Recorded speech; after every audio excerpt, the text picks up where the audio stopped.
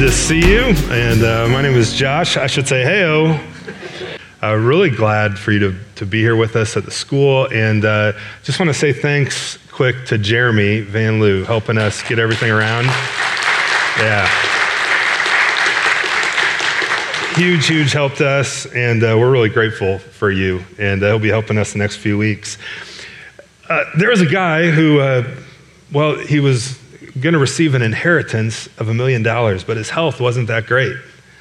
And they were worried that if he got this news, because he had just had a heart attack and they were afraid of a relapse, but that if he got this news at the wrong time, he'd get too excited and would probably die.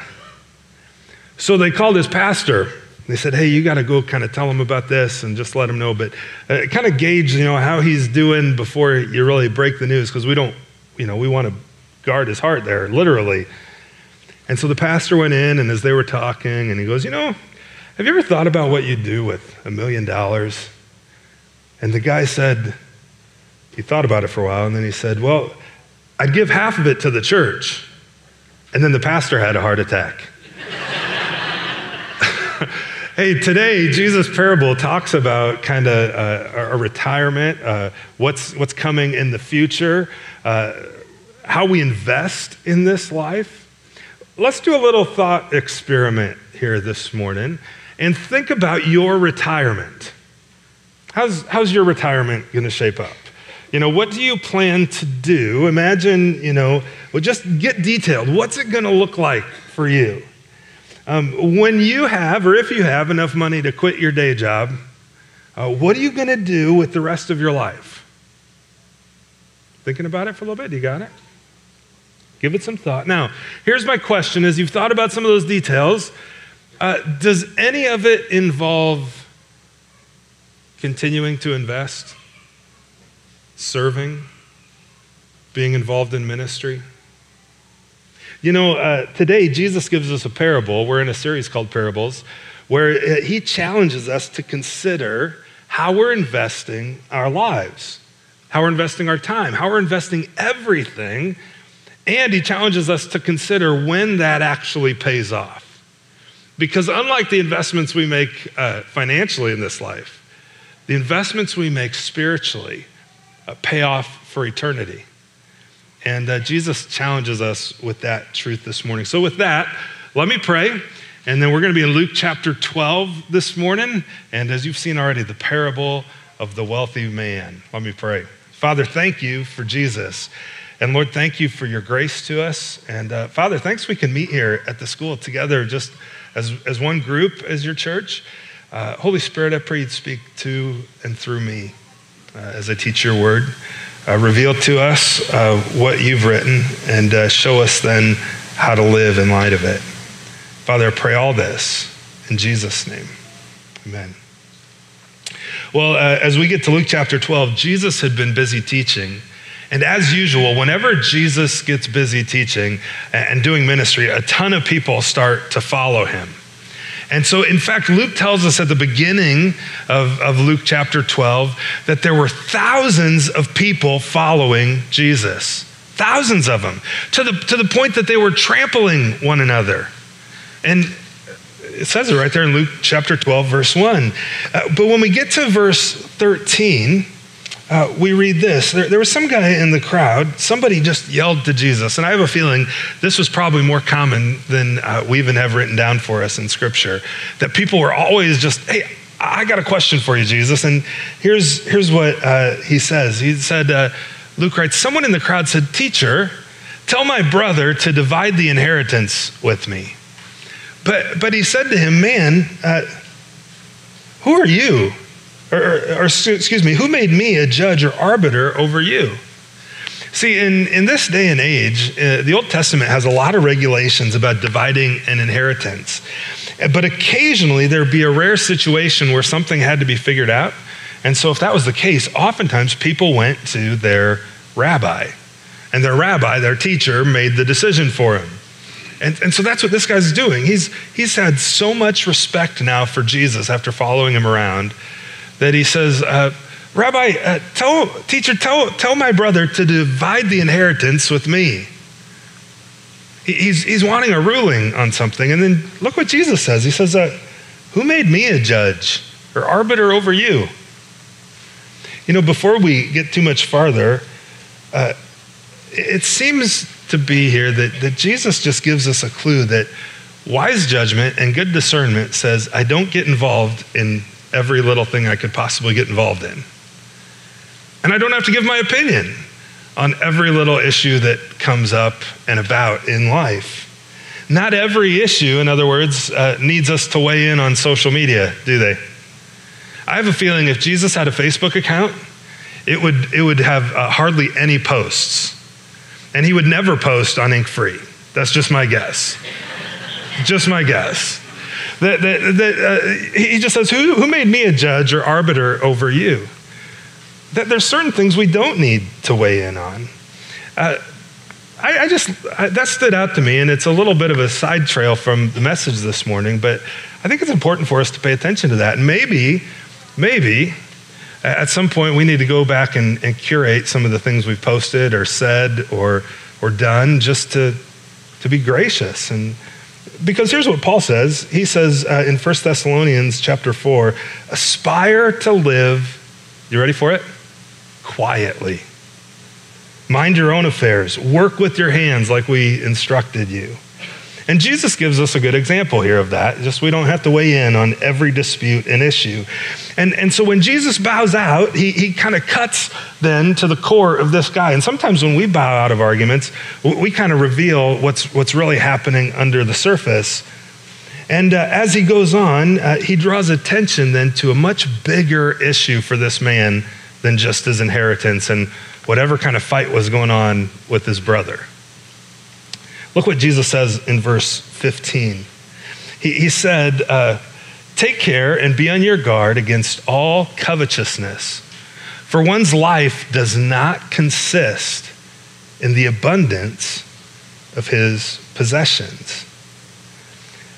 Jesus' response here wasn't to respond directly to the complaint that was issued, but to point to something bigger and something deeper, the correct attitude in accumulating wealth. Some of you have had experiences like this in your life where in your family, maybe there's been a dispute over an inheritance or someone dies or there's money involved and things get messy in a hurry, don't they?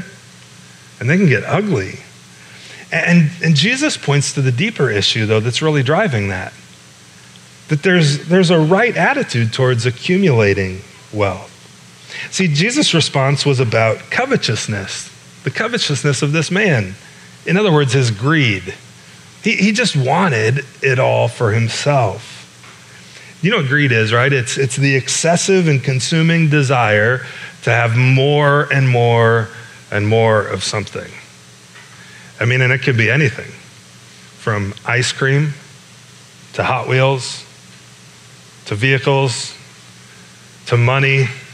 Fill in the blank, right? Greed can just want more and more and more. And it's a lusting then to have more than what you need. Just always grasping for more. And that's what this guy was doing. That's what Jesus kind of cuts to the heart with. And really what he does is he quotes one of the 10 commandments, one of God's top 10 list. Do you know which one? The very last one, you shall not covet. Exodus 20, verse 17. You shall not covet. And then God gives us a bunch of examples in case we go, oh, I don't covet. Well, how about your neighbor's house? Do you like their house more than your house? Don't covet your neighbor's house. How about your neighbor's wife or their male servant or their ox? Maybe you don't covet their ox, but you might their vehicle, right? Or their tractor or whatever else or anything that's your neighbor's. Now, I know none of you covet, but sometimes I do. And Jesus speaks to me and he says here, hey, Josh, usually when you're longing after those things you can't have and that you always want more of, it's not that thing's gonna make you happy. There's something deeper going on here. Life consists of a whole lot more than stuff. And it does. Because we often find that stuff just leaves us empty. And his heart was revealed. See, when we do that, really what the Bible calls that, though, is when we lust after or covet after things that aren't ours. It calls it idolatry. Look at what Paul writes to the church in Colossae. He says, put to death, therefore, what is earthly in you. And he gives a list: sexual immorality, impurity, passion, evil desire, and covetousness. They're like, whoa, he's got that ranked up there pretty high with some other pretty big sins, doesn't he? Yeah, because God's after our heart.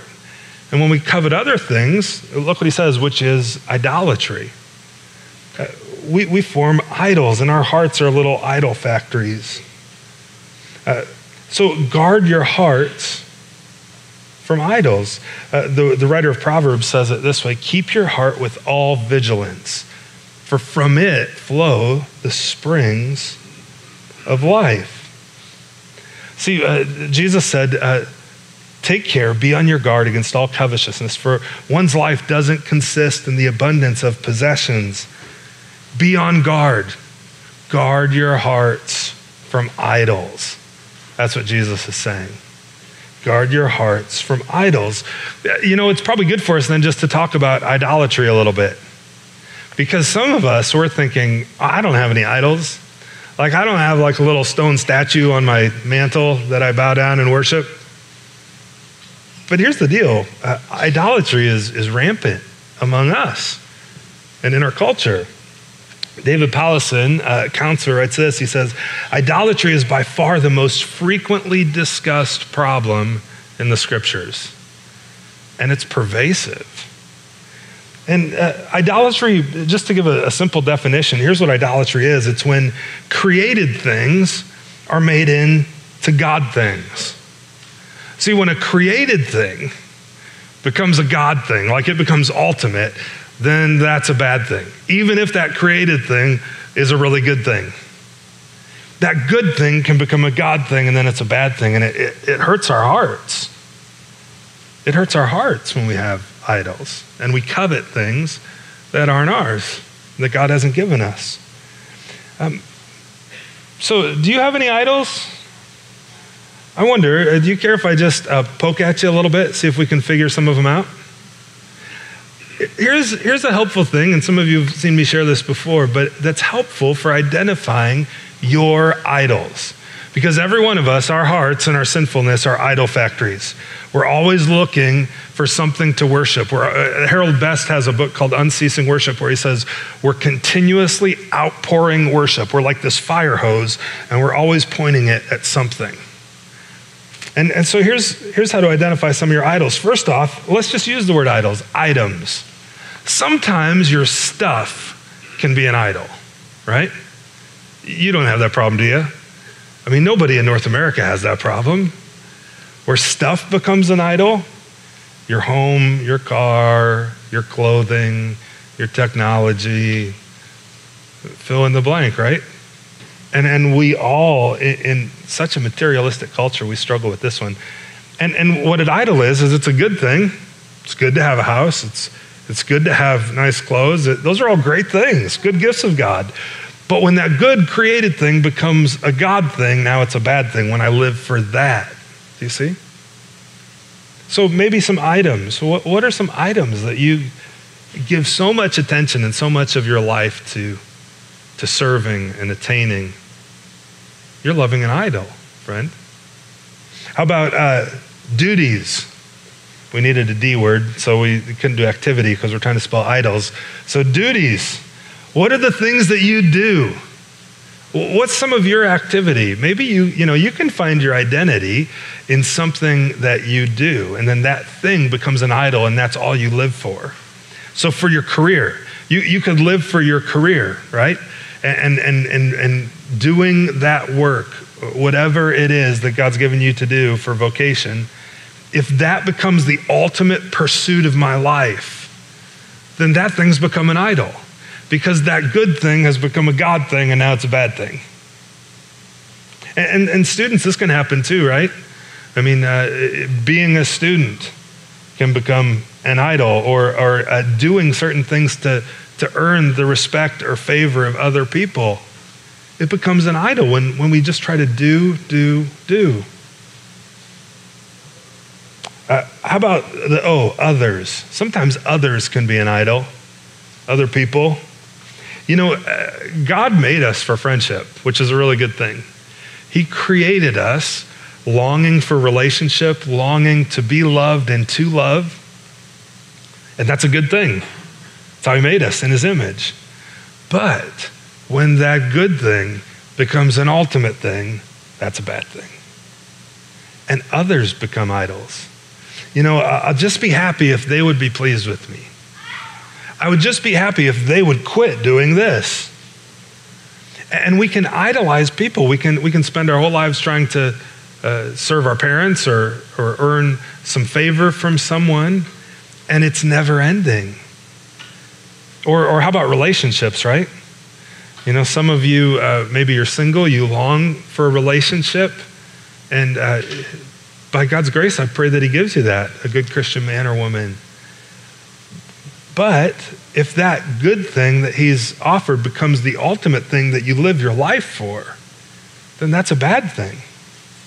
Because it's not the ultimate thing. It's not. And others can become an idol.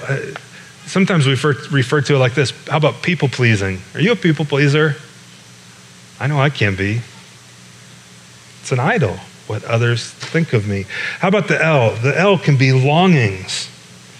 And this can be the longing after some of those other things, longing for relationship, for health, for security, for being a mom, being a dad, for independence, longing for that good retirement someday.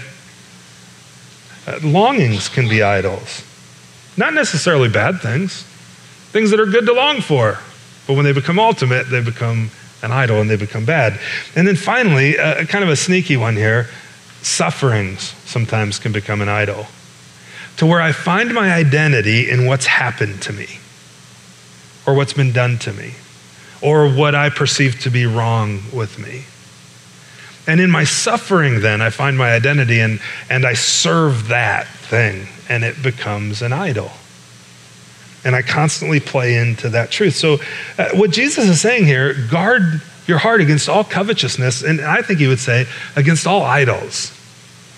Guard your heart, friends, against all idols. And we can see that a lot of times in other people, can't we? I don't know about you, but I'm pretty good at pointing out idols in other people's lives. How about you? I can see them really clear. You know which ones I don't see? Are my own. I rarely see my own.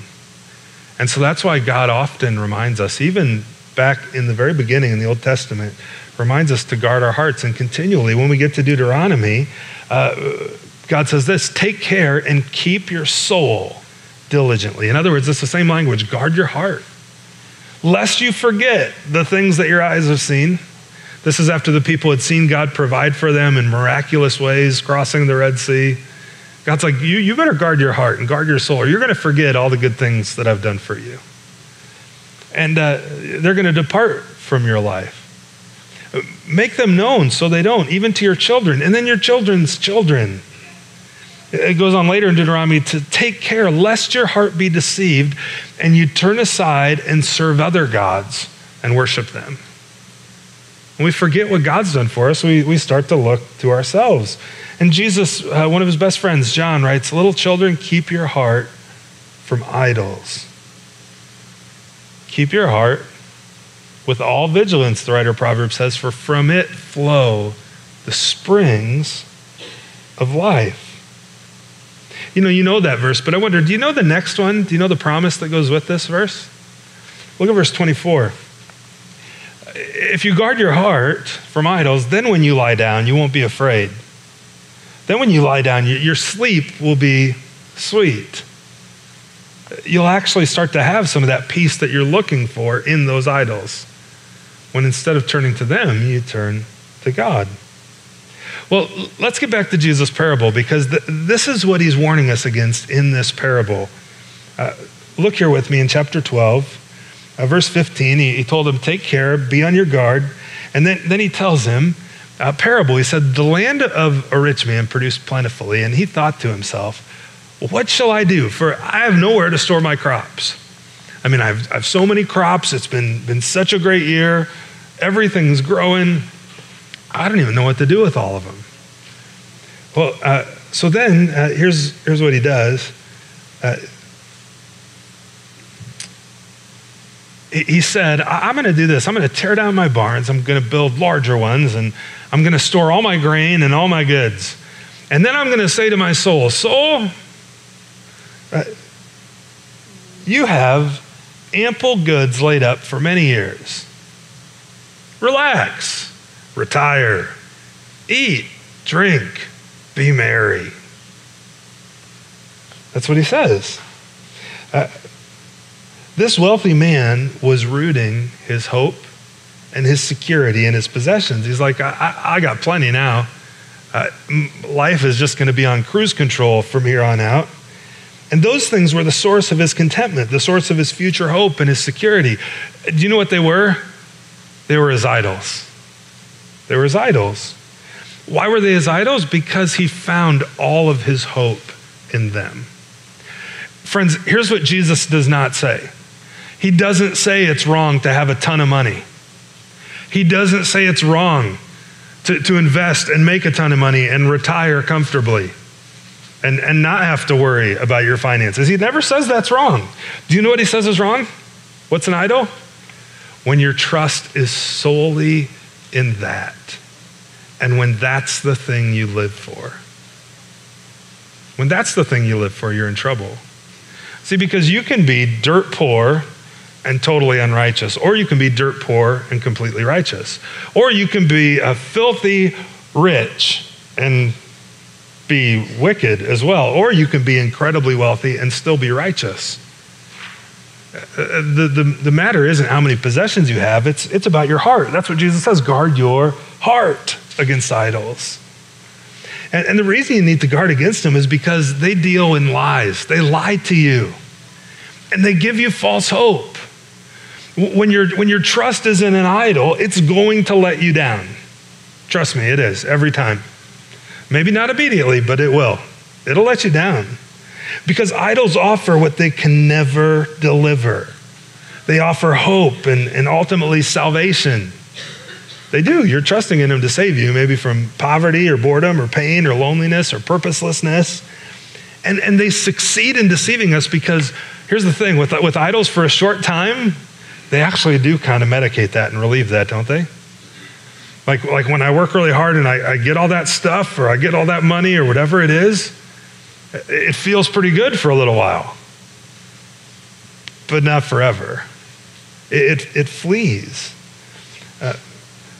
And the writer of Hebrews talks about people who have had just great faith. And one of them, Moses, he says this about him. By faith, Moses, when he grew up, he refused to be called the son of Pharaoh's daughter, choosing rather to be mistreated with the people of God than to enjoy the fleeting pleasures of sin. He identifies it here that the pleasure of sin, that one, sin is pleasurable. That's why we sin. That's why we worship idols. But it's fleeting. Jesus says, I've come to give you life abundantly and fully. He prays that his joy would be present in us eternally. See, idols offer what they can never deliver. In the Old Testament, in Isaiah, I'm going to read to you from the Message. The prophet Isaiah writes this as God speaks through him. He says to his people, God says, have you ever come across a God, a real God, other than me? There's no rock like me that I know of, God says. In fact, all those who make idols, false gods, they don't amount to a thing. And what they work so hard at making is nothing. It's just, they're little puppet gods, see nothing, and they know nothing. In fact, they're total embarrassments.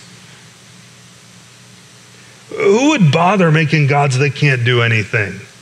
Who would bother making gods that can't God? Watch all the no-God worshipers hide their faces in shame. Watch the no-God makers slink off humiliated when their idols fail them. Get them out here in the open. Make them face the true God. And he goes on to call their idols dumb idols. He means dumb because they can't talk, they can't hear, but really they're also, let's face it, they're dumb. Idolatry, eternally speaking, it's foolishness. Because idols can never deliver what they promise. They never can. And in the parable, Jesus tells this man's hope for his future rested foolishly in his possessions. And look what God says to him after he reasons, I've got enough. I'm going to sit back, kick back, relax. Life's going to be great. God said to him, you fool. This night your soul is required of you. And the things that you prepared, the thing you gave your whole life working for, like whose will it be now? What's the point now? You know, it's never good to be a fool. It's especially not good to be called a fool. And it's especially not good to be called a fool by God. Because he's always right. And this guy was a fool for trusting in his idols, trusting in his stuff and not in God. This guy hadn't guarded his heart from idolatry. God had blessed him with incredible wealth, incredible things, which were good gifts that God gives us to enjoy.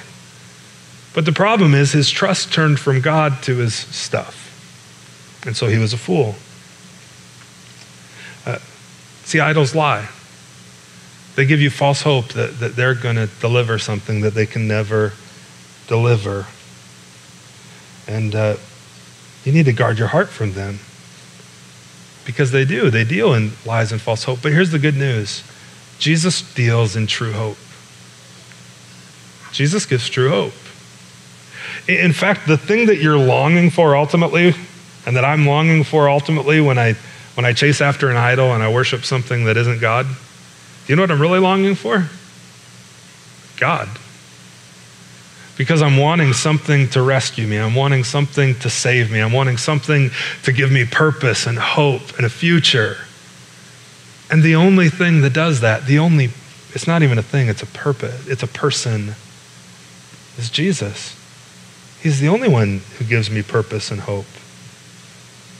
See, God said to him, you're a fool. Because this night your soul is required of you, and the things you've prepared, the things you've put your trust in.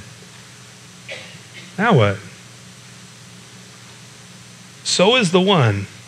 Jesus gives the punchline here, really the force of the whole parable. The same way, so is the one, there's a fool too who lays up treasure for himself, but isn't rich toward God. Isn't rich toward God. Friends, life on earth is short. Do you know that? It's crazy short. When you compare it to eternity, even the longest life is incredibly, incredibly short. And you can spend your life in investing in things that will pay off maybe at the very end of that tiny little part of your life. Or you can spend your life investing in things that will pay off for eternity. And God gives us that choice. I'll give you an example of the power of investing with the future in mind. I wonder how many of you in 1980 bought part of Apple's IPO on the stock market? Anybody? It opened in December of 1980 for $22 a share. And if you would have bought $100 worth of stock in 1980, Apple's had 5 different splits. I did a little research this week. It split 2 times. In other words, your 1 share became 2, and then again twice. So your 2 became 4, and then again twice. So your 4 became 8. Then it had a 7-for-1 split. So your 8 became 56. And then just a couple years ago, it had a 4-for-1 split to where your 56 became 224 shares. And if you would have invested that $100 in 1980, you would have been able to buy 4.54 shares of Apple stock for $100. And today, if you had just let it sit, not invested another dime, you would currently have $176,951.04 out of your $100. Now, if you invested $1,000, you'd have $1.7 million. If you'd invested $10,000, you'd have $17.7 million. And we look at that and we go, oh, wow, that's amazing. Now, how about the promises God makes to you? If you would invest in loving people in serving him and seeing Jesus as the king and doing what he tells us to do, being sent to love people, invite him to follow Jesus with us. Listen, that Apple stock, it won't compare to what God will pay off. The things, Paul says, the things God has planned for those who trust him and love him in eternity, no one's even dreamt about. Like it's way beyond our imagination how good our God is. And we do that not necessarily to earn those things, but at the same time, God says that, hey, there's some rewards for following me. And so he does that, I think, to say, hey, follow me, because I'm good.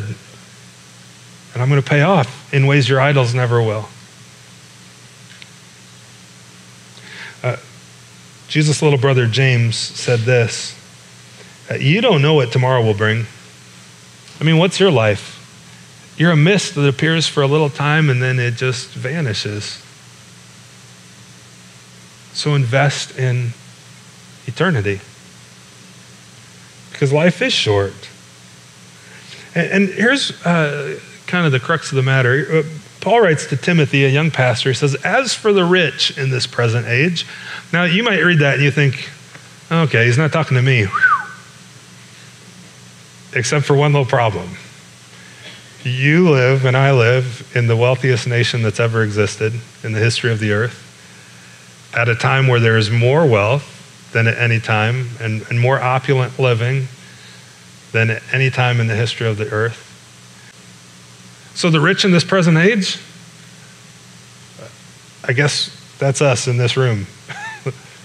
Here's what Paul says of how we have to live. He said, charge them, Timothy, as their pastor, not to be haughty or proud, not to set their hopes on the uncertainty of riches, but on God, who richly provides us with everything to enjoy. See, the Bible doesn't say, so you can't enjoy any good thing you have. No, enjoy it, but no, it's from God. And then Paul goes on and he says, here's what they're to do then.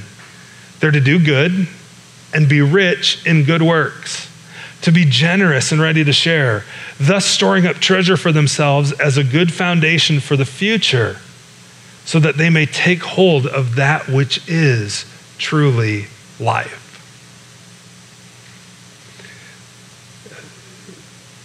Jesus ended his parable. He said, so it is the one, he's a fool who lays up treasure for himself and isn't rich toward God. One paraphrase says, that's what happens. Remember the wealthy man who died that night after saving everything up for himself? See, that's what happens when you fill your barn with self and not with God. Friends, the question for you as we head out this morning is, what's your barn filled with right now? What's it filled with? What are you hoping in for tomorrow? You know, Jesus doesn't promise a cushy life. In fact, he says, if you follow me, it could get pretty hard. And if you look around at the world today, it looks like what Jesus said is happening. Go figure, huh? He was telling the truth, that for those who follow him, it's going to be hard. And so the question then is, what's in your barn? What are you trusting in? Guard your heart from idols, friends. They deal in lies and false hope. But Jesus deals in true hope. Let me pray. Father, thanks for Jesus.